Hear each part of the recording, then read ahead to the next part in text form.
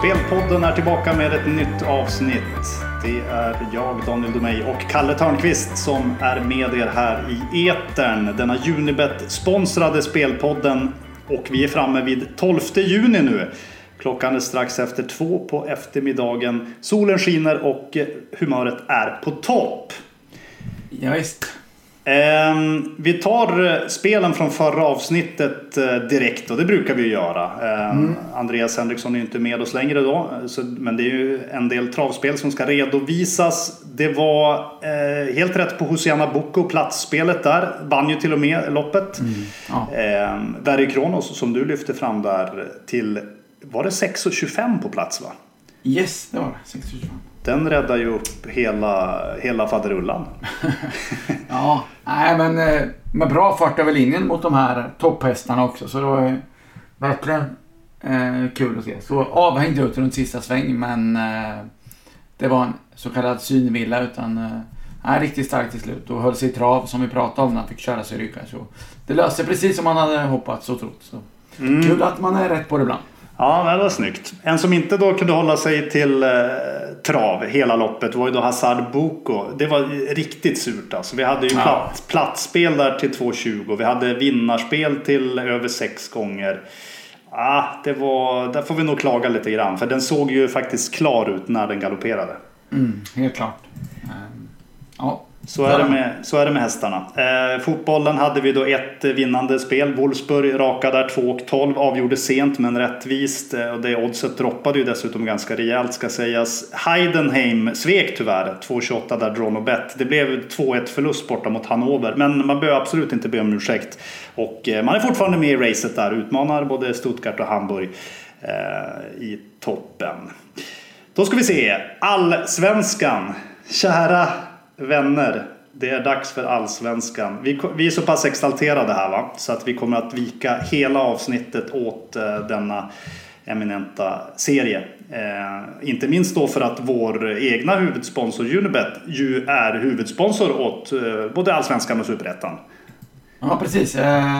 3 fina vad säger man? Varumärken. Ja, precis.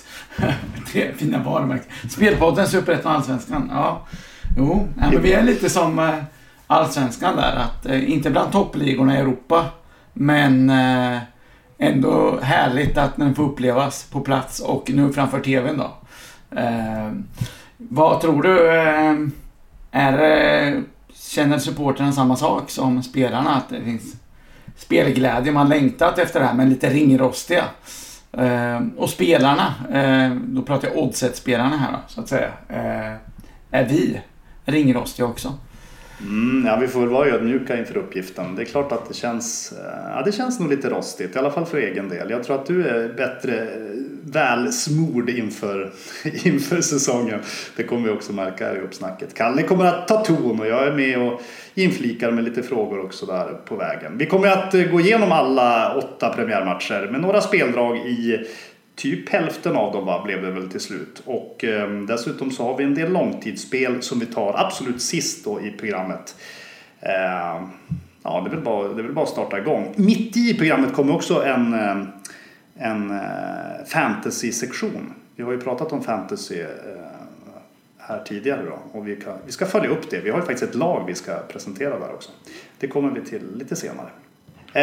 Vi har sagt hej då till AFC och Giffarna Sundsvall och välkomnar Mjällby och Varberg som nykomlingar då den här säsongen. Mer om deras matcher lite längre fram. Vi börjar med de regerande mästarna, Djurgården. De åker på en liten sån kort resa till Uppsala, inte alls speciellt lång resa, och möter Sirius på bortaplan på söndag då. Vad inleder vi med här? Blir det spel direkt, Kalle? Jag tycker väl att framförallt favoritoddset här då, som det där vi tittar åt först och främst, är lite för lågt. I första skedet så trodde jag väl kanske att man kunde få ett ganska bra odds här, eftersom det var bortaplan här för Djurgården. För jag tycker inte hemmaplansfördelen, den kan inte vara så mycket mindre. Det är ju konstgräs som Djurgården är vana vid. Det är ingen resa direkt heller. Och Sirius är väl inte ett av de lag man tänker på först och främst som kommer få en helt annan inramning på sina arenor. Även om Sirius är klart de har fans och så, men kanske inte riktigt som Djurgården själva på hemmaplan då. Och därtill har ju Djurgården haft väldigt lätt för Sirius här de senaste säsongerna med 5 raka segrar då. Det är väl Kim och Tolle-derbyt får vi kalla det för, va? Just det. Nej, men om vi ska börja lite kort om Sirius då, så på spelarfronten så har man ju tappat kanske några ganska tunga namn, men flera av dem var ju lite skadedrabbade och lite till åren och så. Så det finns ju kanske större utvecklingspotential i årets trupp. Däremot så ser den väl inte, tyvärr för Sirius del, inte starkare ut direkt. Istället för Haglund på topp som sög in många bollar och vann mycket på huvudet, så har man ju djupledsgående Kennedy Igboananike där. Så det blir ett lite annat spel och kanske lite vassare i omställningarna Sirius. Så där får man nog se upp med dem i år, tror jag. Här funderar jag då en del på, du kanske har något slags svar på den frågan, men Sirius hade ett väldigt högt målsnitt hemma då per match. Släppte ju in många och gjorde rätt många. Framförallt då defensiven var det ju som tröt. Rydström och kompani i tränarstaben här, man tycker att de bara har fokat rätt mycket på defensiven, just att få till de siffrorna så att de som kryper ner. Är det någonting du har till och med noterat här från försäsongen? Ja, jag hörde en intervju med honom, Rydström, här så sent som igår. Han valde ju att säga det som att de kommer spela lite rakare, vertikalare som han uttryckte det. Jag läste det som att man kommer ligga lite lägre i försvarsspelet och lite tajtare som du säger, för att hitta just de här omställningarna där man kommer in, kanske snarare 3 mot 3 än att man håller i bollen och motståndaren samlar då. Så att jag tror absolut att det beror på att man vill hitta lite kompaktare och bli lite stabilare. Man släppte ju emellanåt in, det var inte ovanligt, man släppte in flera mål på rad i en halvlek heller. Sådana svackor måste man undvika. Exakt. Hur undviker vi det? Alltså, givetvis, och det är all tiden man har haft att jobba på såna här saker nu. Även om spelarna har varit permitterade och så vidare, så är det klart att tränarna hunnit tänka några tusen gånger på det här under vårens gång. Så absolut, det måste bli bättre. Men sen är frågan, har man materialet för att genomföra det? Det är ju där jag är lite tveksam. Snarare. Men som sagt, Rydström hade ju delat tränarskap här i fjol, och nu har de snarare en assistent, så det är han som ändå tar alla beslut och så. Och det tror jag ändå gynnar Sirius, så att han kan köra på sina idéer fullt ut. Precis.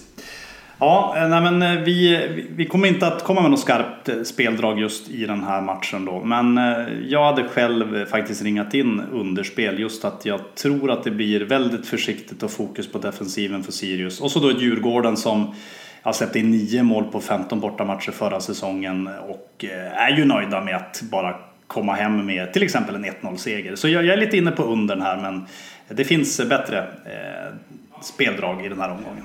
Vi ska väl betona att Erik Berg verkar vara aktuell för spel där i Djurgården. Med tanke på att Danielsson stack till Kina här. Ja, det verkar bli så i alla fall. Att han ska fortsätta på det spåret då, och inte komma hem igen. Och det är ju viktigt såklart för Djurgården, för annars ser det väldigt tunt ut centralt i den bakre delen.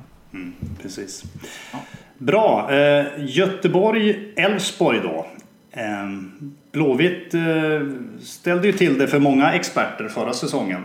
Vi var ju med i den kören, vände väl kappan relativt snabbt då, men visst, vi trodde att att Göteborg skulle få det tufft.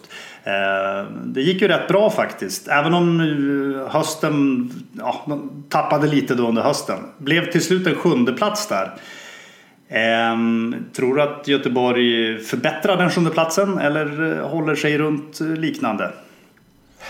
Ja, jag tror definitivt inte att det blir sämre i alla fall.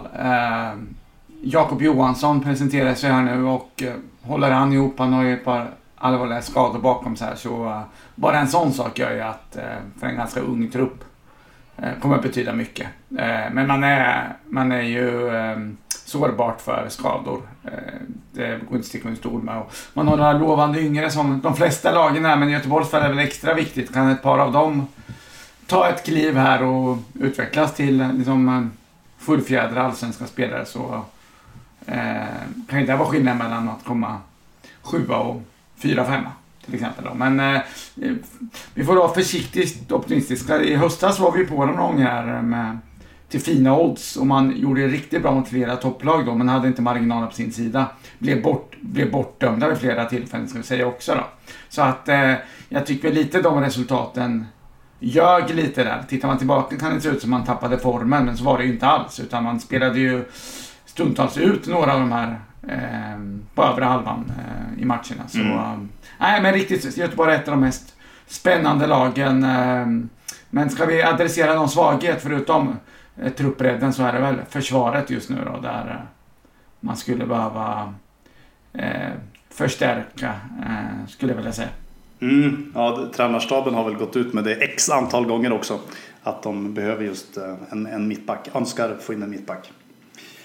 Elfsborg då, för mig känns ju de väldigt så anonyma, kanske mer anonyma än någonsin. Håller du med? Ja, det kan man ju säga, men jag skulle ändå lyfta fram att de har ju flera spännande. Jag tänker på Bernhardsson, Jesper Karlsson, Rasmus Alm, kantspelare här som ändå spelar ett lag som vill hålla i bollen mycket. Man har offensiva ytterbackar nu, men framförallt Johan Larsson som kommer hem och är lite en kulturbärare där också. Så att jag tror inte att det känns så mycket mer spännande. Då skulle de behöva byta tränare till exempel innan det blir riktigt spännande. Det måste man ju säga. Jag tycker mittfältet, nu gick han Heltne Nilsen sönder här, som var riktigt bra när han kom in och var precis det Elfsborg behövde. En tuffing, en ledartyp på mitten. Nu är det väl Holmén, Simon Olsson, Gojani. Det är inte jättespännande. Det tycker jag inte. Stabilt, mittenlag. Jag har ändå lite svårt att se det lyfta faktiskt. Är det så att vi har första spelet här? Eller ja, oddset på ettan har ju tickat upp, va? Det har legat en del under en tid har det legat under 2 gånger pengarna på ettan, har jag noterat. Nu är vi uppe en bit över 2 gånger. Ja, jag har även sett det var uppe runt 2,10 och vända, så att det är uppenbarligen så att spelarna har lite svårt att bestämma sig här. Jag lockas av ettan, det ska sägas, men det är en premiär. Det är inte speltvång i varenda match. Men skulle jag spela skulle jag nog göra med en lite mindre slant, kan vi säga då. Helt klart. Lite högre odds vill man ändå ha. Det är en kort resa för Elfsborg. Visst är man bäst på konstgräs, men jag tycker inte den faktorn ska vara jättestor. Och Göteborg, återigen ett av de lagen som jag tycker bärs upp några procent av sina hemmafans och så på hemmaplan. Jag tycker man håller upp huvudet lite högre på hemmaplan med fansen i ryggen. Så de skulle kunna tappa lite geist på grund av det. Så, ja, men så att möjligt en lillpeng på den kanske då. Jag vill betona att Göteborg hade väl någonstans, man tittar på skapade målchanser då, så var man ju jag tror det var typ 15-16 mål mer borde man gjort i den statistiken än Elfsborg i fjol, vilket säger en del om att Elfsborg fick kanske ganska bra betalt framförallt på hösten, medan Göteborg hade lite stolpe ut där. Så att den ska man ha med när man skriver historien här, så att man inte tror något annat. Men ganska korrekta odds, men ska man spela något så är ettan. Bra, tack för det. Norrköping-Kalmar då. Norrköping 5 förra säsongen och troligtvis någonting liknande den här då, plus minus någon placering kanske. Då vann man ju 10 av 15 matcher här hemma med en massa härlig publikstöd i ryggen. Nu har man ju inte den publikstöden då, som inget annat lag har heller för den delen. Men ja, det kanske blir svårt att hålla upp det där snittet med så många segrar utan fans då. Ja, nej men absolut.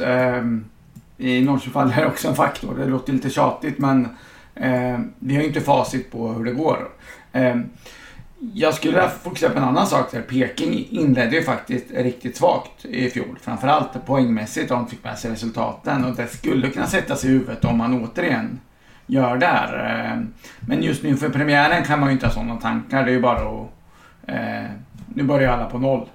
Så jag tror att man kommer försöka gå ut och dominera spelet. Och det gäller ju framförallt att liksom ha bollen så man kan få upp den till den här anfallstrion. Vi får ju se det vet vi ju inte än vilka som kommer starta. Det är ju lite rotationer här med täta matcher kanske, men premiären räknar vi med nyförvärvet här, Jonathan Levi och Totte Nyman och Haksabanovic i anfallet. Det är ju toppklass skulle jag vilja säga på den trion. Ja, verkligen. Och Levi han var nog en av de spelarna vi nämnde vid namn flest gånger i podden förra säsongen. Det var ju lite fram och tillbaka där med skadeproblem och så. Och att han då var så pass viktig då för sitt lag. Så det måste ju vara ett... Ja, han har ju fått en lång försäsong. Hans fall var jättebra då, men just han hade väl något problem med höften liknande där. Men jag har fått rapport direkt från Norrköpings fystränare här att han ser jättebra ut i alla tester och allting. Så det är inga som helst problem. Han kommer kunna spela kontinuerligt. Det är väl Haksabanovic som är frågetecken om han sticker där. Men man måste försöka få ut så mycket som möjligt av honom. Och det är också en spelare som skulle kunna imponera på talangscouterna. Om vi pratar om West Ham vill ha en lite större slant för honom. Så han har ju all anledning att visa upp sig här ännu mer. Jaha, så här långt låter det bra på Peking. Ska man kanske titta på favoritspel då mot Kalmar som ju bara vann 4 matcher på hela förra säsongen då i grundserien så att säga. 3 av dem togs på bortaplan. Med andra ord var det bara en hemmaseger där alltså. Duger oddset på Norrköping här eller vad säger du? Nej, det tycker jag inte. Det är oväntat lågt skulle jag vilja säga. Jag är beredd att kliva in här faktiskt. Trots att jag gillar Kalmar i år och vill varna för dem lite här. Så tycker jag helt enkelt att man har hållit ner oddset här. Vaket skulle jag kunna säga var oddsättarna. Men nej, jag vill ha lite mer helt enkelt. Det är ändå en premiär. Kalmar har ett ungt, hungrigt lag. Med som en kugge som Viktor Elm kvar som kapten där i försvaret. Så jättebra ut här försången i kuppen. Har fått ännu mer tid på så här nu. Det kan göra jättemycket för de här. Man har ju faktiskt en uppsjö av spännande unga spelare. Att de har fått några månader tillsammans med Nanne och de andra spelarna och träna och bara komma in och spela med seniorer några månader extra kan ju gjort jättemycket för dem. Så att, nej men lite farligt där alltså. Jag vill ta lite högre odds. Varför spelar vi runt i 2:an? De här bortaserierna vi pratade om, förutom AIK-matchen där som Kalmar vann, så var det ju faktiskt mot Sundsvall och Östersund borta. Mot 2 lag som inte riktigt var i fas vid tillfället ska vi sägas. Så att jag vill väl vara försiktig med Kalmar på bortaplan och på konstgräs även den här säsongen, fast jag gillar laget då. Så, men så är det intressant att se de här 2 av lagen som man får scouta till kommande omgångar här när vi får återkomma med speltips. Ja, men du har nog helt rätt där i vad gäller Kalmar. Rent mentalt måste det ändå vara ganska skönt då att gå igenom en hel säsong med bara 4 segrar, klara sig kvar efter kvalspel, börja om på ett blankt papper, Nanne käkar bullar och sprider harmoni. Ja, det är nog helt rätt. Det är lite för lågt på Norrköping. Jag köper det resonemanget helt klart.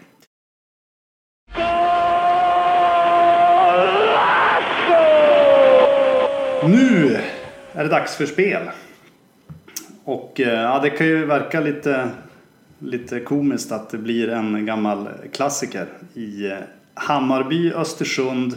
Golazzo-gingen ljuder. Vi ska spela Hammarby att vinna och båda lagen göra mål. Det gjorde vi ju några gånger under förra säsongen och det gick ofta rätt så bra faktiskt. Hammarby blev ju verkligen kända som det stora mållaget nummer 1 och satte ju till och med målrekord där. Tror du att de sätter nya målrekord den här säsongen? Nej, men fler mål blir svårt att göra. Va? Jag tycker inte alls att den ser märkbart sämre ut i år. Så att det blir väldigt tufft. Och framförallt ska man ta nästa kliv. Så tror jag man behöver jobba lite på. Jag har att Billborn inte sa det. Vad var han sa? Att han... om vi blir ännu bättre på det vi är bra på så kommer vi även det andra bli bättre liksom. Men det låter som typ anfall är bästa försvar. Men jag tror visst man har pratat om de delar där man släppte ju kanske till lite för mycket chanser och släppte in lite mycket mål ibland. Och den där höga pressen man sätter att man måste kunna falla ner i perioder i matcher också. Om vi tittar på Kloppar till exempel Liverpool och Dortmund, så ser man att när de inte lyckas med den här pressen och inte biter riktigt, så har man ändå en förmåga att falla hem i perioder i matcherna för att vila och kunna ställa om därifrån istället. Så att det har man garanterat pratat om vad han än säger utåt. Så att jag tror vi får se ett fortsatt frejdigt Hammarby, men kanske med lite mer baktanke och balans i perioder. Man har ju mittfältet med Bojanic och Andersen till exempel. Junior är ju frisk nu också från start. Där har man ju fina balansspelare också, så att, som gör att de övriga kan gå framåt. Så. Nej, men det blir superspännande att se hur Paulinho framförallt kommer in i laget här. Det är en lite annan spelare typ än Djurdjic, får vi säga. Även om Paulinho, vi som har sett honom live, vet ju att han även hjälper till mycket i försvarsspelet. Och så. Men han blir ju inte yngre direkt, så att han kommer inte kunna göra Djurdjic jobb direkt. Så det blir en annan speltyp man får in. Vi kommer till just Paulinho i långtidsspelen. Vi har en tydlig idé där. Vi kommer även till Hammarby faktiskt i ett annat långtidsspel. Så vi kan väl hålla lite med vad vi egentligen tror att Hammarby uträttar den här säsongen. Inte bara i den här matchen då, men just mot Östersund då hemma. Östersund, lite av ett luftslott. Jag vet inte vilket ord vi ska använda här, men det kan bli väldigt tufft för Östersund den här säsongen. Det råder väl inget snack om den saken. Men Hammarby kan väl absolut släppa in ett mål, men samtidigt vinna. Det är ju därför vi väljer att ta det här spelet då till relativt trevligt odds då. Ja, och Östersund har ju en del fina individuella spelare, så att de ska kunna få in mål är ju långt ifrån en utopi. Framförallt om Bayern leder, om man trots allt måste gå framåt. Man åker ju inte och nu ska vi sätta försvarsspelet här och torskar med 2-0 är ändå okej i premiär. Så lär ju inte Östersund resonera, om vi säger så. Så att det var 18 av 30 matcher så gick det här spelet in, så att säga. Man spelar på Hammarby då. De vann och båda gjorde mål i fjol. Det är ganska starka siffror, måste man säga. Ja, men det är det ju. 4-0 dock i motsvarande möte för ungefär ett år sedan. Så att vår förhoppning är helt enkelt att Östersund är lite bättre än vad marknaden tror. Ja, men ett mål ska vi kunna pilla in.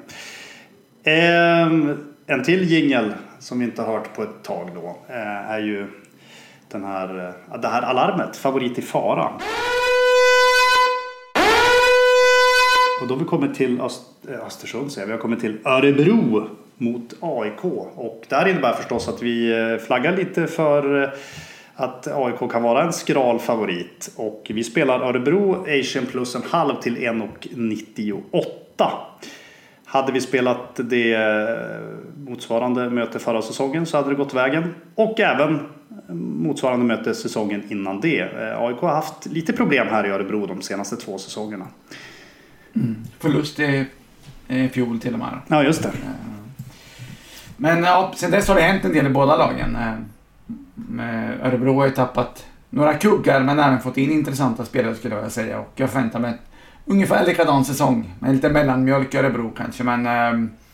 Men jag tror mot ett lag som AIK att det kan passa ganska bra. AIK ska sätta sitt nya spelsystem. Det ska bli lite mer framåtlutat och aggressivt då. Med 3-4-3 här. Jag tror man kan få problem med Örebros kantspel. Men givetvis gör AIK ett bättre lag, och det mittfältet med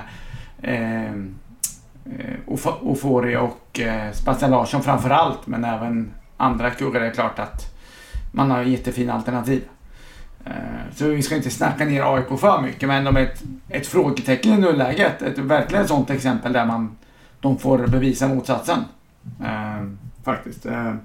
Så att, nej, men lite överraskande bra odds på Örebro. Jag nog 15 men emot åtminstone 1,90 på den här. Hade varit mer rimligt. Och så, ja, men precis. Det, av de här 2 lagen, om man jämför dem med potentialen för lagen, så är ju absolut tron att Örebro ligger närmare sin topp än vad AIK gör i nuläget.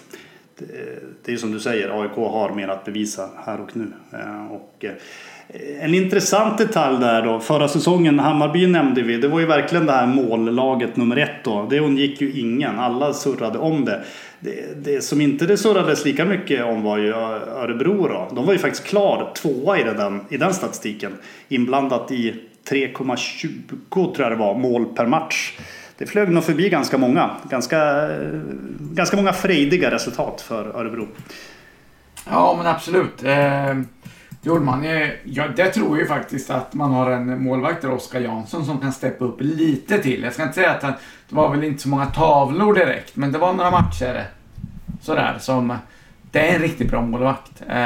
Där tror jag man har en liten USP så att säga, ihop med Skovgård som kommer in och tillsammans med Almebäck som är tänkta som mittbackar.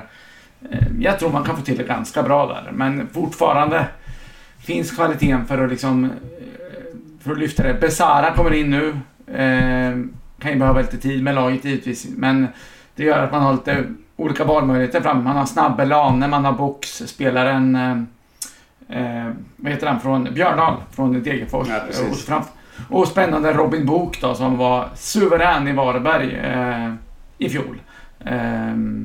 Lika stort minus med Varberg, lika stort plus hoppas vi Örebro att han ska bli för dem då. Men givetvis tufft, en serie längre upp där man inte har spelat där. Men ja, men det finns ändå många bra spelare hos Örebro.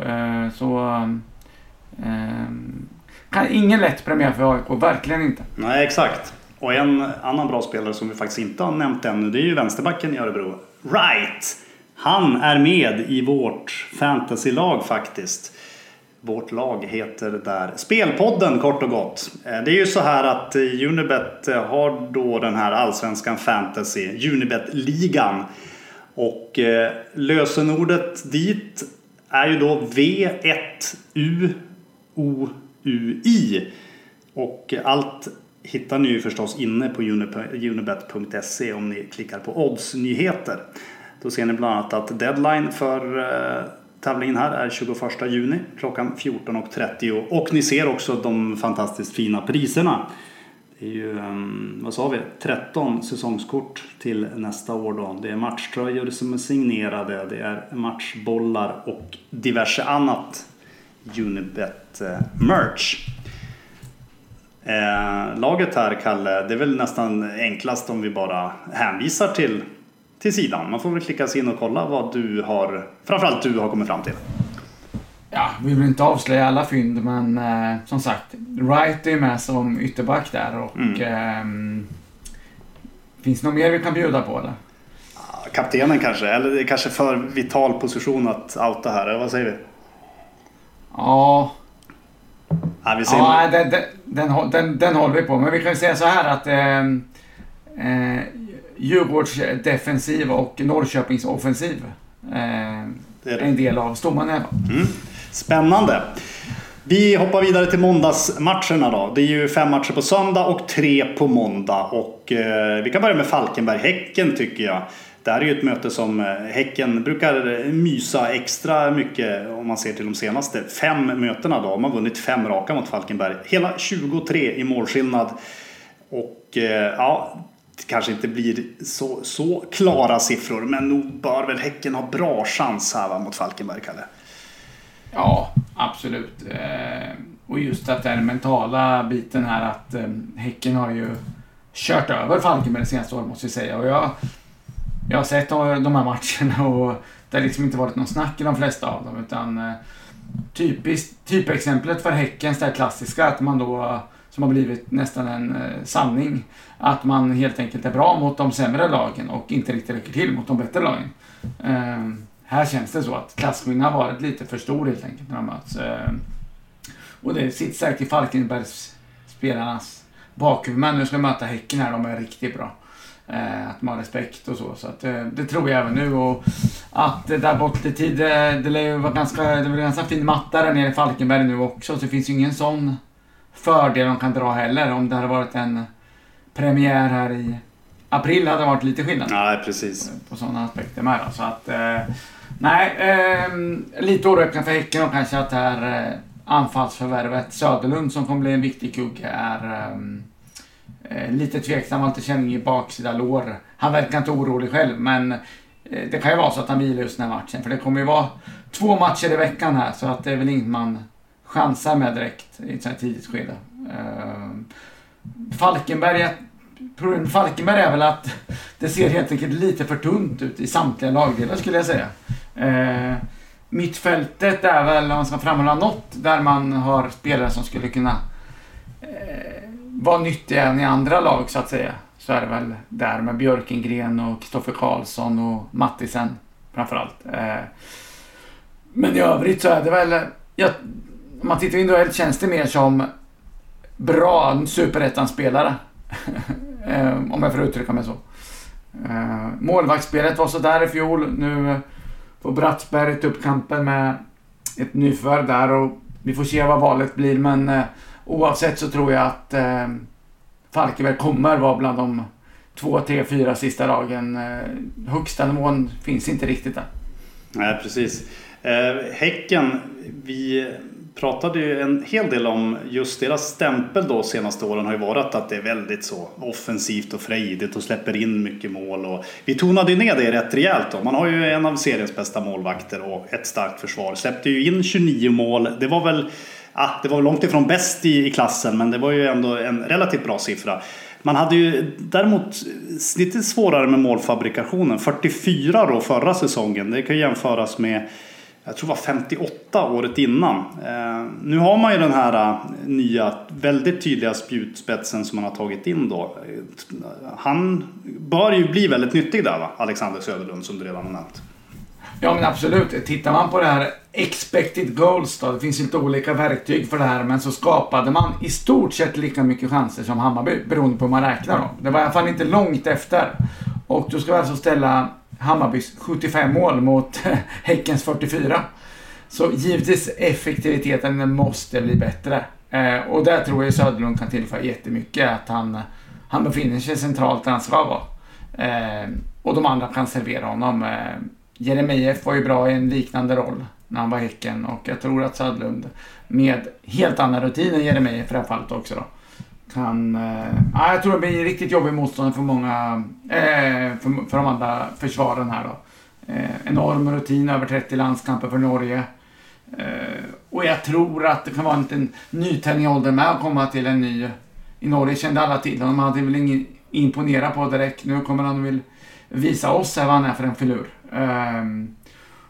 Och så ska väl tillägga att Häcken har ju några spelare som har varit unga tidigare och nu ska ta det sista klivet. Det kanske faktiskt är dags så att de får lite mer ansvar nu när Paulinho är borta, som har varit en centralgestalt offensivt. Så. Jag måste säga till att centrallinjen med Abrahamsson i mål, Rasmus Lindgren, Friberg på mitten och så Söderlund längst fram. De är ledartyper då, som kanske inte är de allra bästa på sin position, men som är oumbärliga för sitt lag. Bra surr.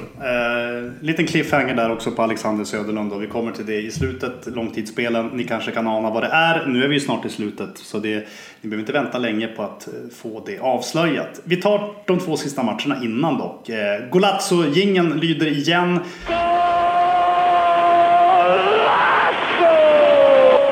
Då vi är framme vid Helsingborg-Varberg.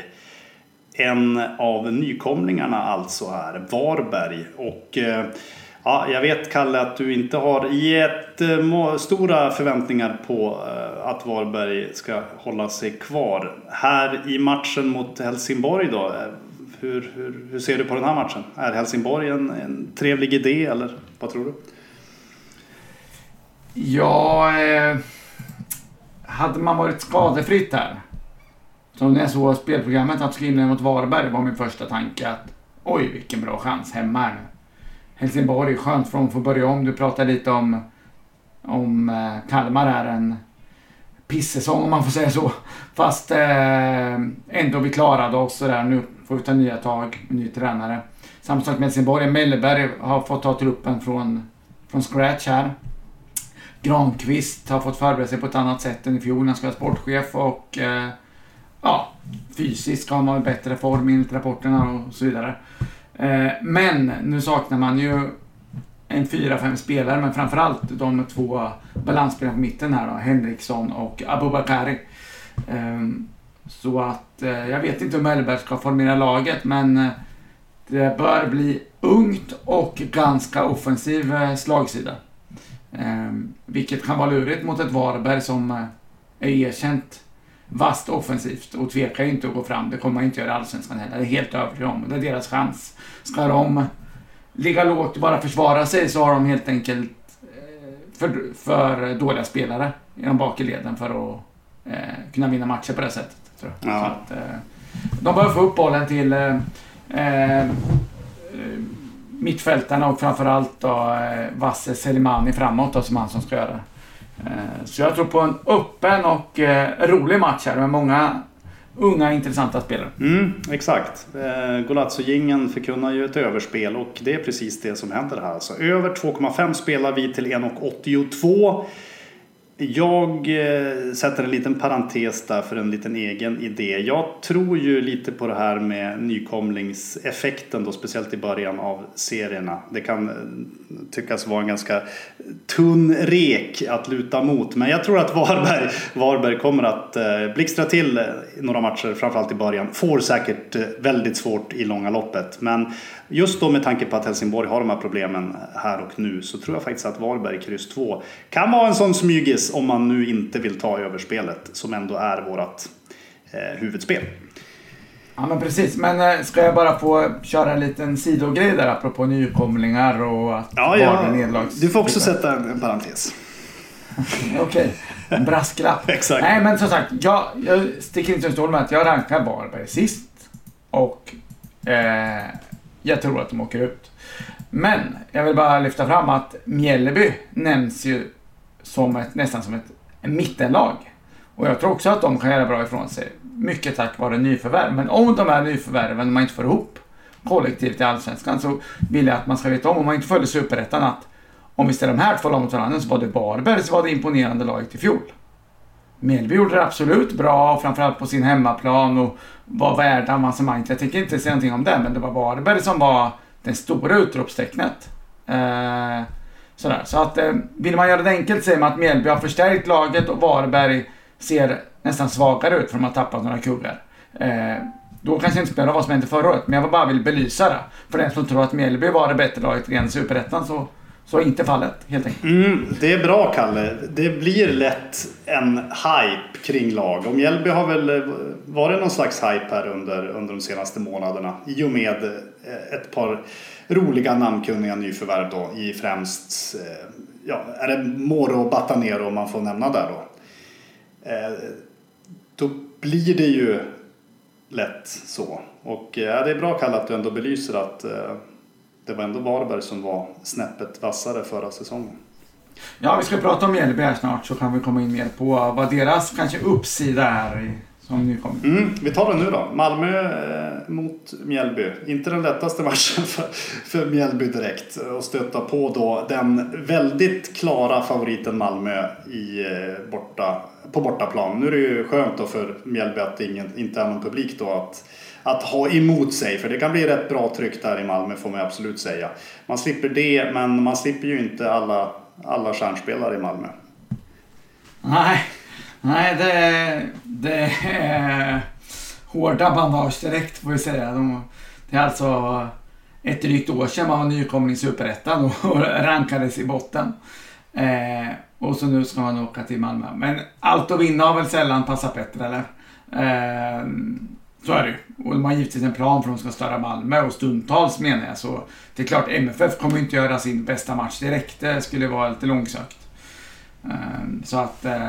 Ja, men kanske lite väl lågt odds på Malmö ändå. Samtidigt som att det är svårt att säga att Mjällby tar poäng. För över 90 minuter, 5 byten får Malmö göra. Vi vet vilka gubbar de kan plocka in och förändra matchbilden med. Och ändra om lite i balans och så vidare. Så det är väl Mjällby handikapp kanske då man skulle titta närmast på. Men jag utnyttjar nog det här att man faktiskt inte måste spela hela matchen. Ja, helt rätt. Mjällby +2 kollade jag lite grann på. Asian +2 då, alltså pengarna tillbaka om Malmö skulle vinna matchen med exakt 2 mål. Unibet är lite mer på noterna där, får vi faktiskt säga, oddsättarna. Så att, jag håller mig också lugn, helt klart. Ja, nej, vi skulle prata mer om det. Jag ville bara belysa det att till skillnad från Varberg så har man ju, jag tycker du pratar om Moro och Batanero. Vi får väl se, Batanero gjorde ju ingen toppsäsong i fjol till exempel. Vi ser om det blir någon nytändning här. Men framförallt skulle jag vilja säga att Mjällby har breddat truppen på ett bra sätt. De kommer inte krisa med 3-4 skador. Det kommer inte bli märkbart sämre. Vilket gör att, och det tror jag är bra just den här säsongen, coronasäsongen då. När man ser täta matcher och så, att man har bredden, kanske bättre bredd än till exempel Sirius och Falkenberg som är 2 man slåss med där nere. Så att där tror jag kommer Mjällbys fördel på övertid så att säga. Då summerar vi spelen för premiäromgången innan vi tar långtidsspelen då. Och det blir då Bayern att vinna och båda lagen gör mål i Hammarby Östersund till 2,75. Örebro Asian plus 0,5 till 1,98. Häcken rakt 2 borta mot Falkenberg 1,72. Också då överspel i Helsingborg Varberg över 2,5 till 1,82. Sedan var det då långtidsspelen. Det är 4-ish. 5 kan man faktiskt säga att det är spel som vi har ringat in. Det första är då slutvinnare med en liten twist.